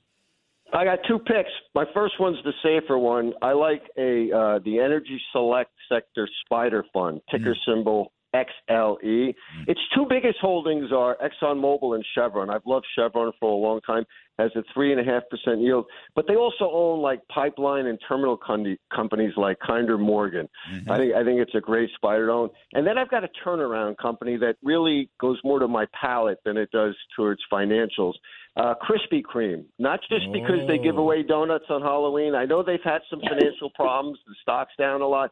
But I was reading an article when I was doing research on it, and there was a guy in Connecticut, in Massachusetts, and he Googled the closest Krispy Kreme, and it happened to be in Connecticut. Well, do you know what? He took his family and actually flew his family, not far, like 75 miles, to get a bunch of Krispy Kreme. And I'm thinking to myself, if there's such an affinity, if the brand is so strong and it has that kind of a following, they've got to be able to turn it around, Larry. And I'm willing to help. How is the on the Krispy Kreme pick? How's the cholesterol story there? It's terrible, But when I'm watching these playoff games, I need that nervous food to eat. So cholesterol goes out the window. By the way, you mentioned Chevron. Mike Wirth is the CEO of Chevron. He's a very fine CEO. He's a good person, but he's a very fine CEO. I just wanted to add that. He's a friend of mine. Nancy Tengler, how would you approach this difficult period? Well, so not with Krispy Kremes, Mike. I think, now you can finally buy bonds again. We had said in August of 2020 that bonds were riskier than stocks. So we're building short ladders, corporate, muni, and we're adding in treasuries for our clients. So that's one solution, but it's not a growth solution. And so, as you know, Larry, I've been managing dividend growth portfolios since the mid-1980s with Tony Spare, and it's not a fad for us. I think now is a perfect time to own a strategy that's focused on dividend growth, not the highest yielding stocks, that's next quintile down, the second quintile, which tends to outperform over any time period. So we've been adding to names in our portfolio that have reliable dividend growth because management set dividends as a portion of long-term sustainable earnings power. So I like many names in the energy space as well. We own Chevron, but EOG Resources is an interesting name, gives you some natural gas exposure, and 98% of the reserves of their reserves are in the U.S. $3 dividend, and they've paid out another $5.80 in special dividends on a trailing one-year basis. REITs have gotten hit, but we like the reliable digital public storage unit company. They sign up about half of their customers without any human contact, and they just paid out a $13 special dividend. So these companies are, preserving cash flow because they have pricing power, and they're returning it to the shareholder, and we like that a lot. And I could go on, but there's plenty of ways you can buy ETFs, dividend aristocrats with companies that grow the dividend as well. Did I hear you think energy prices going back up? I do. Yep. Yeah. Mike, do you? No question about it. I know the dollar's been very strong, but I do. And, big reason is I don't believe there's been a time in history where once inflation has gotten above 5%, it's come back down again without the Fed funds rate going over the CPI. Yes. CPI is like 8.2, something like that. So, we haven't had that blood in the street moment yet, as far as I'm concerned, in dealing with inflation, and we're going to have that, and I think it's going to impact energy prices. Well, that was one of Art Laffer's points, that you're just not going to solve this inflation with deep negative rates. And it's something that I've been looking at. So the 10-year, let's see, on my sheets, the 10-year closed at 4.01, whatever. Call the 10-year 4%. Now, it's had a hell of a move from about $1.50 to $4 in the last, 18 months. But gee whiz, these inflation numbers are hovering around 7-8%. I mean, you could go look at the core inflation. You could look at the median CPI from the Cleveland Fed. You're still at 7%. So, first of all, how can a 3.5 or let's say a 4 or 4.5% Fed funds rate be adequate? But more than that, Nancy Tengler, how can a 4% bond be adequate if you're going to run a 7% sticky inflation rate? Yeah, no, you're absolutely right about that, Larry. And we've talked about that real rates have been the real story. I think some of it gets solved with some of the marginal parts of inflation coming down. Like, let's look at housing core part of CPI. It's 42%. And, we've got the BLS, or the Bureau of Labor Statistics, gauging what they think owner equivalent rent is based on where rents were. Well, rents are now coming down. So I think you're going to start to see some relief in some places like that. But when you have an administration that has depleted the strategic petroleum reserve, they are going to have to replenish that. And so to Mike's point, I agree. I think we're going to see higher energy costs. And at least on a psychological basis, that's really what drives people's view about inflation. And that's why I think we saw inflation expectations go up. Because I, like you, noted that was the most interesting part of the economic numbers that were reported yesterday. Mike, just a few moments, but to your point about blood in the streets, there are going to be dead bodies emerging. We don't know who they are and where they are, but it's inevitable. You can't go from 10% inflation to 2% without some dead bodies. Anyway, we're running out of time. I'm awful sorry. Nancy Tengler, Mike Ozanian, the best of the best. I'm Kudlow. We're going to talk money and politics next up with Liz Peek and Steve Moore. You don't want to miss it. This is about inflation and the election, and the cavalry is coming. I'm Kudlow. Please stick around. From Wall Street to the White House, this is the Larry Kudlow Show. Welcome back, folks. I'm Larry Kudlow. We're going to talk money and politics with Liz Peek, Fox News contributor, syndicated columnist, and Steve Moore, FreedomWorks Committee to Unleash Prosperity, and his latest book, Govzilla. So welcome back, kids. Steve Moore, first of all, are you there? Hello? I'm here, Larry. All right, because, I always like to check to see if you're there. I want to begin with this thought that I mentioned on the TV last night and opening this morning. that the polls are telling me inflation is by far the number one issue, and the inflation reports are getting worse, not better. The promise of lower inflation is not panning out. And therefore, my argument is that in the last 25 days of the campaign, or whatever we have left, that Republicans must keep Biden inflation as the number one issue on the campaign. Inflation is ripping the country apart. It's ripping households apart. It's ripping budgets apart. It's ripping food and groceries. Real wages are falling. And that all these Democrats who voted for these big spending bills last year and this year must be held to account on the topic of inflation. Let's not make this any harder than it needs to be. It is the vulnerability of the Democratic Party and the Biden Democrats. That is my point. Biden's inflation is the issue, Steve Moore. What you think? Well, certainly if you go back to 1980, it was clearly what was the undoing of Jimmy Carter and why, Reagan won a, 45-state landslide against an incumbent president. Inflation is a killer for families. And so I agree with you that the one thing maybe Liz can break this tie. I mean, crime is also a pretty big issue in a lot of states as well. But I would concentrate on those two issues. I want to make one other quick point about your point about inflation. I think it's important for Republicans to connect the dots. That you put it really well a couple of weeks ago on the show, where you said that Biden inherited a pro-growth, low-inflation economy, and he's turned it into a high-inflation, anti-growth economy. I think that's a really good way to put it. But you got to connect that this inflation didn't happen by accident. Mm-hmm. It wasn't in the cards. It was because Biden and the Democrats voted for and approved $4 trillion of spending, $4 trillion of new debt, and essentially $4 trillion of more money printing. And the chain reaction of that has been the high inflation that is going to be with us. I agree with you for a long time to come until we bring this spending down.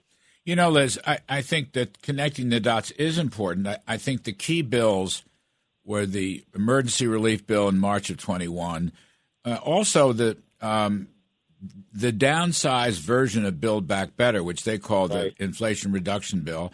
And I probably would add to that the student loan cancellation, which is very unpopular for a whole bunch of reasons, may cost up to $1 trillion. But I understand the crime issue. And by the way, there's, other issues, crime, the border, drugs, schools. But it's funny, when you look, we were looking last night on the show at the Gallup poll, and inflation/economy by far the biggest issue, like 40%. Crime came in, and this is nationwide, but crime came in at 5 or 6%.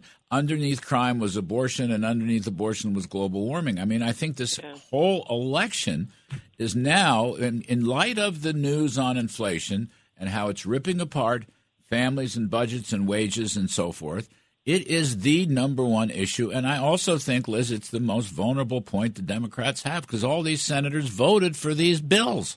Yeah, I think that's right. And I agree with you that it is the economy, stupid, as James Carville so aptly said many years ago. It always is. It always is the kitchen table issues. And right now, inflation is number one. And I think connecting the dots, I think Steve's right. It has to be laid on the Democrats' doorstep. The good news is that polling, ever since actually the price rise began, polling has put it on Joe Biden's doorstep. I think voters get it, that we spent too much money. We spent more money than we spent fighting World War II. That's a pretty resonant soundbite. And by the way, it happens to be true. So, I think we can talk about a lot of things, Larry, that really bring this home to people.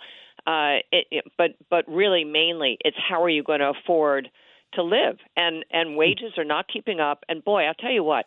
Here is a real corker that's going to land on everyone's doorstep in the next 6 months. The bill for heating your home this winter is going to be horrendous. Electricity prices are already up 16% year over year. That's a big, big number for a lot of people. It is not only hurtful to everyone. It is regressive. It is blacks, minorities, low-income Americans who are really footing the bill for this. And when you see polling showing that black voters, yes, they're going to vote Democrat, but they're not very enthusiastic about it, and a smaller percentage definitely support Joe Biden today than in the past, that's one of the reasons I'm very hopeful about a red wave in November. That is a group that doesn't always turn out. I think this will be an election where they don't. You know, we talk about, I mean, you're absolutely right, electricity prices and home heating prices. Home heating's up 68%. Yep. I mean, it's really unbelievable. A piece, report put out by my pals John Riding and Conrad DiQuatro. I just want to read you from this. Let's see. There was a 1.1% drop in used car prices. But, car parts up 0.8, insurance up 1.6, and maintenance and repair up 1.9. And by the way, new cars went up a lot too. In other words, all these other things, it's expensive to drive a car. And right. I mean, I know you're not supposed to have a car, gas-powered car in California and so forth, but most Americans drive gasoline-powered cars. And guess what? It's costing them a fortune to just drive a damn car. So, Larry, I mean, that's just another, little real-world example of how this affects ordinary folks. Sorry. Let me tell you a real world story. A couple weeks ago, my wife, wanted to trade in her car, so she went into a new car, a new showroom, and I'm not making this up. He said, "Well, we don't have any cars to sell you, but we'll buy your car." Yes. I mean, it's unbelievable. If you want to buy a new car right now, I don't know if either of you tried to do that. You have to wait 6 to 9 months, or you have to pay $10,000 or $15,000 above the sticker price to get one faster than that. Yikes. So the supply chain problems are a big problem. I don't understand why you guys are so worked up about utility costs and home heating and electric power costs. We can just do what the Germans are doing. Their advice is to light fires and use candles. I'm not making that up either. I know. The biggest renewable fuel right now in Germany is indeed firewood. But, Larry, one thing you forgot to mention in this cost list for cars, imagine what it's going to cost to lease a new car, because that also feeds in higher interest rates. I was thinking about this because one of our cars is about to come off lease. My guess is we are going to be stunned by the new numbers. Look, I've always said the greenies want to take us back to the Stone Age. Oh, yeah. Yeah, they are. So if we're going to do firewood, there you have it. But I do think that's really bad for the environment, by the way. Burning wood is by far the most polluting. And, we need trees for carbon capture. So, come on. I don't understand the greens here. Well, I'm for trees. But the point is, it's like the polls are moving nicely now, back in the Republican direction. So the abortion stuff is diminished. The Trump stuff is diminished. The inflation stuff is high. And I saw. Larry, one other quick thing about that. I watched a couple of these Senate debates. Mm-hmm. Ron Johnson, I watched the Arizona debate, and I'm trying to remember which couple of other ones. And the Republicans just pummeled the Democrats, right. On Biden. And also linking, I think it's important in all these close races to link the candidate to Joe Biden. Yeah. It's so interesting to me. I mean, these Democrats are like, Joe Biden, who's he? I never even heard of him before. Mm-hmm. Mm-hmm. Rasmussen Reports has the generic ballot now +7 for the GOP. Whoa. It's up 4 points. This was the thing that came out this morning. And you see these Senate races moving in GOP directions almost everywhere. I don't know about the Georgia race or not. I didn't see that debate, but I think Herschel did try to hammer him on inflation. Yeah, I think Democrats have everyone convinced that Herschel Walker is a complete moron. So the fact that he actually held his own and did pretty well in this debate, kind of punched back at Warnock on several issues. Guess what? When you set expectations so low and constantly run down a candidate, if they can stand and utter a sentence, they've won. And that's basically what happened. Did I see Warnock defended the Inflation Reduction Act because it'll cut insulin prices? Yeah, that's what they're all doing. I mean, that's the most obscure thing, for heaven's sakes. That doesn't show up anywhere. It's not going to show up anywhere. Households, kitchen tables, budgets and real wages are getting clobbered. And I just think this is a message. You know, Steve, we come down. We've been in a lot of campaigns together. The last month or so, don't make this any harder than it needs to be. Reagan's rule, nice and simple, 1 or 2 points. That's it. And the Democrats have no response to it. I agree with that. And, I think I mentioned this a couple of weeks ago in your show, the 3 big red wave elections of our lifetime, 1980, 1994, and 2010, were all waves that came in the last 2 or 3 weeks. So these next 3 weeks are going to be critical. By the way, if you're right about +7, that's the equivalent of about 35 House seats picked up, and probably a net 3 in the Senate. Yeah, I know. This was this morning's Rasmussen reports, 2,500 likely voters. No polls, the end-all, be-all, but it was interesting. All right, let's take a quick break. We come back, kids. I want to talk about what the GOP must do immediately upon taking office, January 3rd, if they get both houses. We're here with Liz Peek and Steve Moore. I'm Kudlow. We'll be right back. From Wall Street to the White House, this is the Larry Kudlow Show. Welcome back, folks. We're talking money and politics. 2 of the very best of the best. Liz Peek, Fox News contributor and syndicated columnist, and Steve Moore of FreedomWorks and Committee to Unleash Prosperity with his recent book, Godzilla. So I was talking to Art Laffer about it at the top of the show. I started last night with John Thune was talking about it with him and Elise Stefanik earlier in the week. So picture it that the cavalry comes, you got both houses. You're going to be in an economic crisis.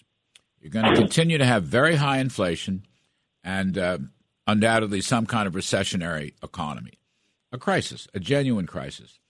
The question is, the GOP has got to be totally prepared to come off this, get off the ground running, have a plan. I know they have the commitment to America, but they're going to have to specify actions, budget actions, tax actions, regulatory actions, and so forth and so on, energy actions. And they're going to have to do it fast to persuade the country that this is a turnaround situation. And one last point. Art Laffer, we were talking about the memo that David Stockman and Jack Kemp wrote to Reagan in December of 1980. It was called the Dunkirk Memo. And it was similar in the sense that they outlined a multi-pronged plan, 4 or 5 points. I was actually a participant in that. And so that Reagan knew and could say to the public, to the voters, here's what we're going to do right away to turn this crisis around. And I'm interested in what you guys think here because there won't be a lot of time. I know they'll have to face Biden's veto, but they may be able to overrun him, depending on some Democratic votes, maybe not. But don't you think? I'll start with you, Steve. Don't you think that GOP has just got to be completely, totally ready to get moving as soon as if they get this victory? Yeah, I do. And you know what? The one thing we were just talking about how good the numbers are right now for the Republicans, but there's still a seed of doubt. Undecided voters or people I talk to just casually about they get everything we just said, but there is some skepticism about whether Republicans will do the things that they need to do to fix these problems. And so I agree with you. The Republicans need kind of right out of the gate, actually, a very aggressive plan to look. I don't want to be a Johnny One Note on this, but we have got to cut government spending a lot. And so they have a chance, by the way, they could do a sequester right away. It's in the law. So all they have to do is and that would save $100 billion. Let's start with that. The other thing that Art mentioned, Liz, is to try to repeal the 87,000 IRS agents for $80 billion, 100, whatever the number is. But I'm just saying, in very specific ways, you all talked about connecting the dots between federal spending and inflation. Yes. They just need to connect the dots. Okay, now we won. And here's what we're going to do. Right. And I agree with Steve. I spoke to a group at the Gatestone Institute a couple of days ago, and that's what their question was. Okay, so we elect the Republicans. What can they do? I mean, clearly stop spending. I mean, just bring the hammer down on all it. I think there is some ability to roll back recently passed bills. They should certainly take a look at that. They should do whatever they can do to stop the student loan handouts. I think there's going to be a lot of court challenges there. But also, Larry, I think people are so offended that there is so little oversight. Where has the money gone?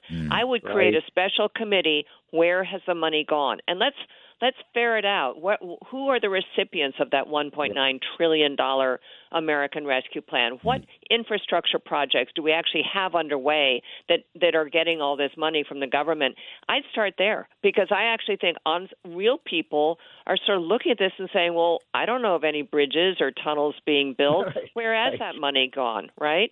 So that's something Congress is supposed to do, give it a snappy title. And I don't mean have TV-ready hearings about it, but, really get serious people. And there are some on the other side of the aisle, too, who I think might be willing to contribute to it and say, what are we doing with this money? Because you can repurpose some of the money, and that's what should be done. That's a great point. Congress can do that. They don't need Biden for that. They can do it right on their little own selves, and then just it's like revealing to the public just how bad it was, and then showing how they can fix it. I mean, Steve, I know Biden will undoubtedly yield the veto pen, although it remains to be seen how he's going to react to this if he gets clobbered. But putting that aside, that's an unknown. But the Republicans will have an inflationary reason behind them to do the necessary spending restraints, and probably some other things, on energy permitting, for example, and Liz's oversight.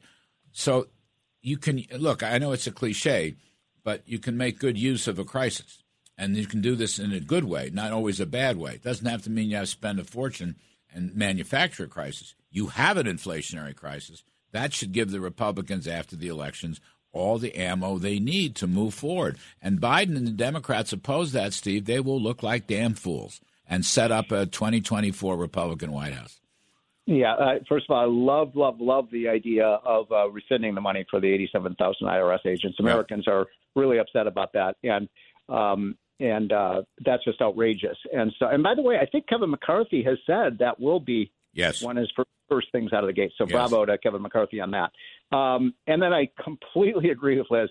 I've been saying this too, Liz. You're so right that we've had probably $500 billion that has been stolen from the American taxpayers. $500 billion. I mean, I'm not talking about, millions of dollars or billions of, hundreds and hundreds of billions of dollars. The Republicans, for example, our friend Kevin Brady, who runs, the ranking minority member in the House, he's leaving, unfortunately, but he has tried to call for investigative hearings. What happened to the food stamp money? What happened to the PPP money? What happened to the unemployment insurance program, which had $150 billion of fraud? And the Democrats said, no, we don't even want to know. Right. We don't even want to find out. Right. So that is an outrage. I think the waste and fraud and abuse issue, remember, does this harken back to what Reagan talked about? Remember, Larry? Yes. Waste, fraud, and abuse in the budget. Yes. And it is 10 times worse today than it was in 1980. And see, the thought I have here is that the inflation crisis gives them the currency to do this. And Biden can try to stop it, but it'll be to his own political peril.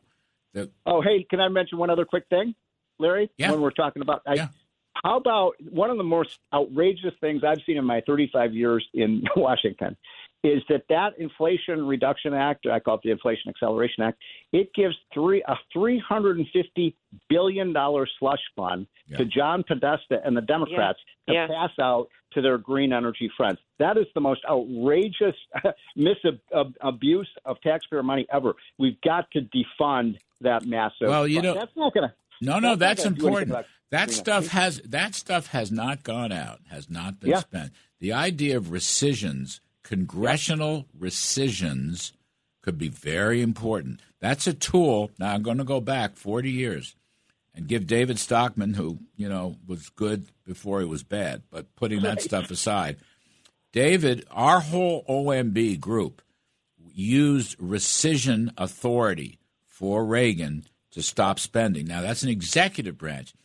Steve, I have to look at this. There's congressional rescissions, if I'm not mistaken, that appropriation committees are permitted to use. And that's another weapon that they should unveil. And again, all this stuff, Liz, if you're running 7% inflation, 6-7% basic inflation, and the public, real wages keep falling month after month, I just think that gives this kind of aggressive actions you all are describing tremendous currency.